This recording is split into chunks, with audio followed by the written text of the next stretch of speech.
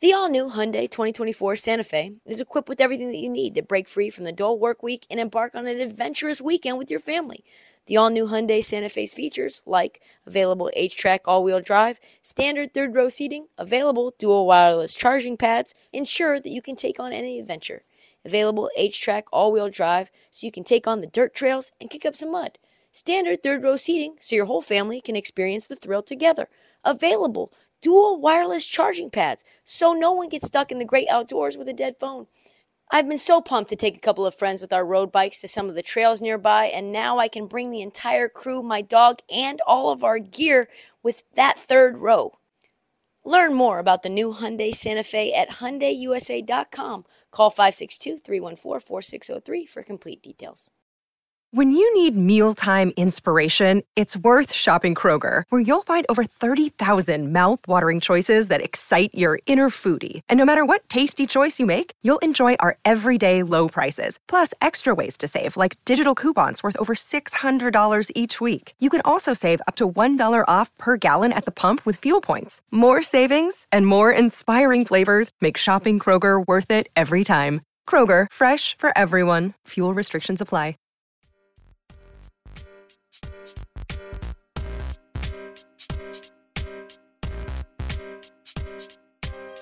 I said it a month ago. It bears, maybe 3 weeks ago, but it bears repeating. Dallas stinks. Dallas stinks. They are nowhere. They're going absolutely nowhere this year unless they have a knock the ball out of the park type trade. And I'm not talking about Facundo Campazzo and Kemba Walker. Also, by the way, Kemba Walker did ball out the other night. Kemba Walker's good for 4 games a year. Okay? So he's fresh. He hasn't played since the New York Knicks. And we're going to, give him his flowers because he put up, what did he put up, Kemba Walker? Let's look it up really fast. Stats. If I don't even need to look up stats because he only has one stat. He hasn't played since 42 minutes, 32 points because Luka didn't play. And I tell you what, the Dallas Mavericks without Luka are unwatchable. They are unwatchable. So Kemba Walker getting 32 points or 40? 32 points in 42 minutes, goes 12 for 25 and 4 for 13 for 3. Ugh, gross. That just tells you everything you need to know about what you have in Kemba Walker. He did that with he's played no minutes since December of last year. Anyway, now the Mavs finally see it my way. Now the Mavs finally see what we've been saying. According to Tim Cato, who just dropped this huge article today on The Athletic, the realization has dawned on the Mavs that they have to figure it out. They have to trade some folks. Who's tradable? Who's tradable on this team? Everyone except for 3 players is tradable. Everyone's on the trade block like it's a fantasy football team right before the deadline, except for, of course, Luka and 2 others. Who do you think those players are? So it's Josh Green and, checks notes, Spencer Dinwiddie. Back to Josh Green. That is a high praise for a guy. For the fact that Josh Green is untradeable for any price. This is a guy averaging 7, 2, and 1. That's high praise. That is some wow type moves, some behavior that I do not understand. But Josh Green is improving. And he's the kind of player that the league is always looking for, right? Like a guy who's very versatile, a guy that can kind of fit into every scheme. He's not only a three-point shooter who can play defense, but he's a guy that can put the ball on the floor. He can get defenders to collapse on him and pass out as well. And this is Green's only his 3rd year, so it's going to probably be fascinating to see what kind of extension that the Mavs offer him. Probably won't offer him anything and he'll leave for nothing because that's what the Mavs do. But is he the long-term answer in Dallas for Luka? Will signing him in any way make Luka happy? In signing him, will it in any way affect Luka at all? I'd like to know. And what does it say that you only have 2 players besides Luka that are technically untradeable? And are they untradeable, though? Like, if I gave you a first-round pick for Spencer Dinwiddie, would you do it? You would. You would, wouldn't you? If I gave you a first-round pick and someone who matched Josh Green's salary for Josh Green, you would do it, wouldn't you? You would. Like, that's bullshit. The only guy that's untradeable, really, is Luka. This is the worst roster of any NBA team that I have seen. That's like a competitive team. I think that the Orlando Magic roster is better than the Dallas Mavericks roster. Let me say that again. I think the Orlando Magic's roster is better than the Dallas Mavericks roster.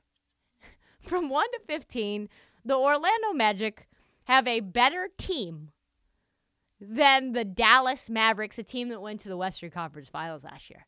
That is sad. That is hopeless. The rest of the roster, Christian Wood, Dorian Finney-Smith, JaVale McGee, Tim Hardaway Jr., you trade one, trade all, but for the love of Christ, I don't know, figure out a way to get Luka some sort of help, because if you don't, he is gone. There will be nothing that you can do. He will press. If you've seen the way that he yells at referees when he doesn't like a call, what do you think he's going to do when he doesn't like the future of the franchise and realizes that you are doing absolutely zero to help him get to a title? Get prepared for Luka to start making some serious, ugly, gross, very whiny, very annoying trade demands.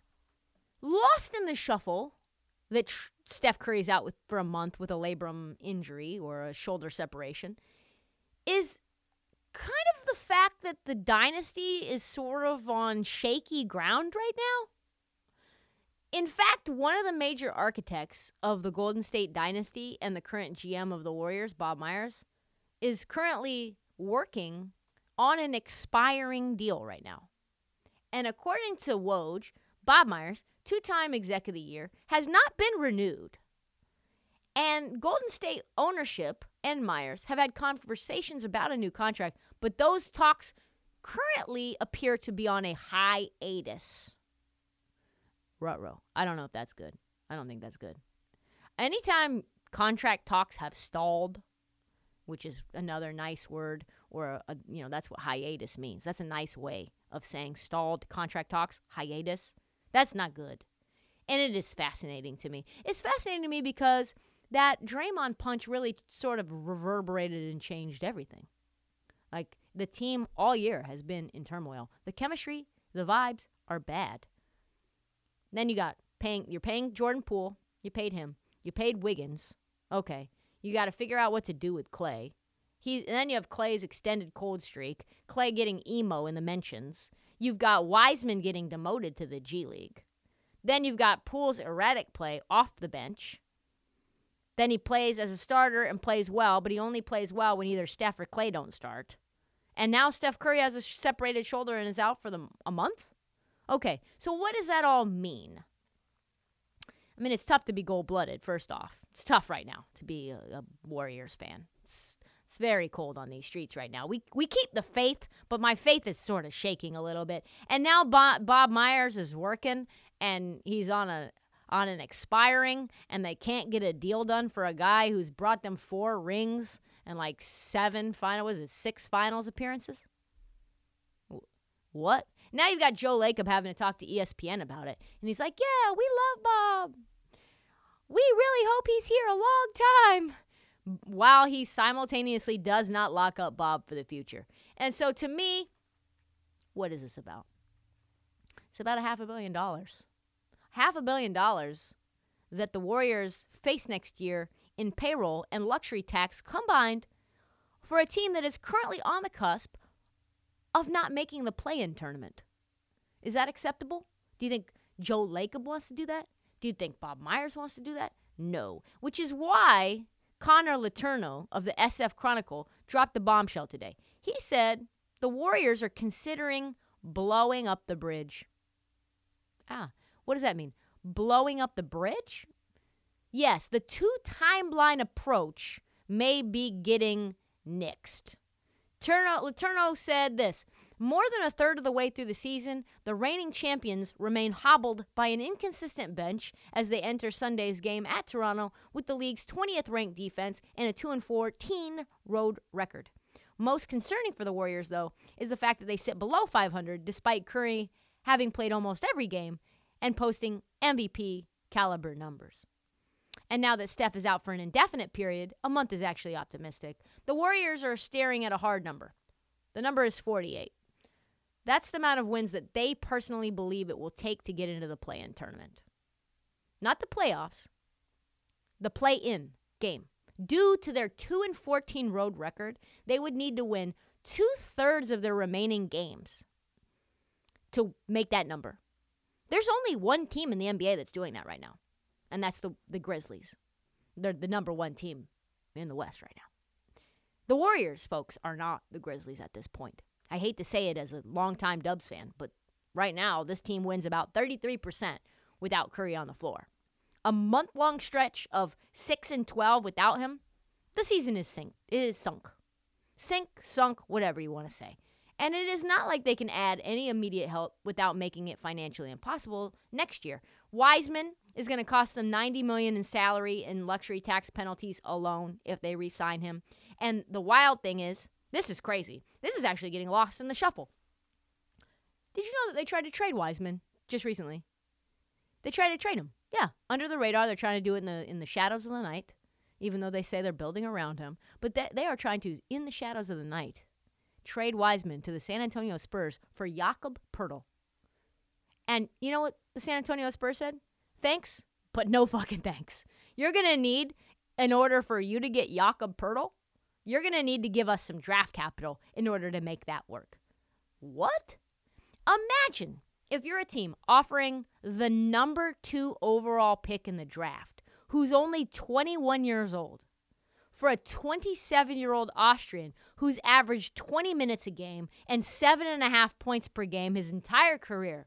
And that team says, no, we don't want that number 2 overall pick unless you sweeten the deal with more draft picks. What? Are you serious? And you know me, I don't like Wiseman. I never have. I've been trying to be positive on him. I'm trying to find things to like about him. I'm trying to listen to the folks who are deep in the weeds about him. But he doesn't know basketball. He knows nothing about basketball. And as a yoga person would say, he has no mind-body connection. You know what I mean? His brain can't tell his body what to do and it do it right away. There's some clunkiness there. So he's rapidly playing his way into being probably one of the youngest, most highly drafted negative assets in the league, Wiseman. And that is the problem. You have a bunch of young guys that you drafted pretty high who are now possibly negative assets. The guys the Warriors planned on building around, none of them are panning out. Not to say they're not going to ever be good, like Kuminga, I think he will be good someday. But some experts think Kuminga and Moody might be 3 years away from being a starter caliber player. Then at that point, Curry is just on the front side of 40. He'll be 38 years old. The young Warriors, they're not going to do anything. It's just Poole. Poole's the only guy who's going to be able to help the Warriors on their title run. And now that luxury tax bill is coming due and Joe Lacob isn't going to pay to lose and be in the play-in tournament, the question is this: how can you win another chip with the Warriors' big 3? Can you? Can you do that? Because if you cannot do that, it might be time for you to think about finding some new people to be called the big 3 instead of Draymond and Klay. I think Klay will probably take as little money as you need him to because he's been stealing while he's been injured. I don't mean stealing, but you know what I mean. And Draymond, he'll probably end up picking up his player option. But if it all comes down to it, you might need to trade Draymond. You might need to trade Klay. And this is what Bob Myers said about why his deal hasn't been done. My entire focus is on the season and the team. Maybe Bob Myers doesn't want to be in Golden State anymore. Maybe the time has come for him to put together a new roster. Because he's had a great run, and you don't want to end up being Washington Wizards Michael Jordan by the time you start looking for a new job. You need to go out on top. Maybe he thinks, damn, I don't like what I see with these chuckleheads. I don't like that Kuminga, the very first second that the offseason hit, he took the trophy to Africa and missed team workouts when he was specifically told not to do that. If you aren't already stressed, if we Warrior fans are not stressed enough, keep this in mind. No team has ever won the championship and been under 500 on the road this century. Major changes coming for our Dubs. And if it doesn't happen this season, guarantee you, put my beating heart on it, it will happen this offseason. And that offseason might not include the architect of it all, Bob Myers.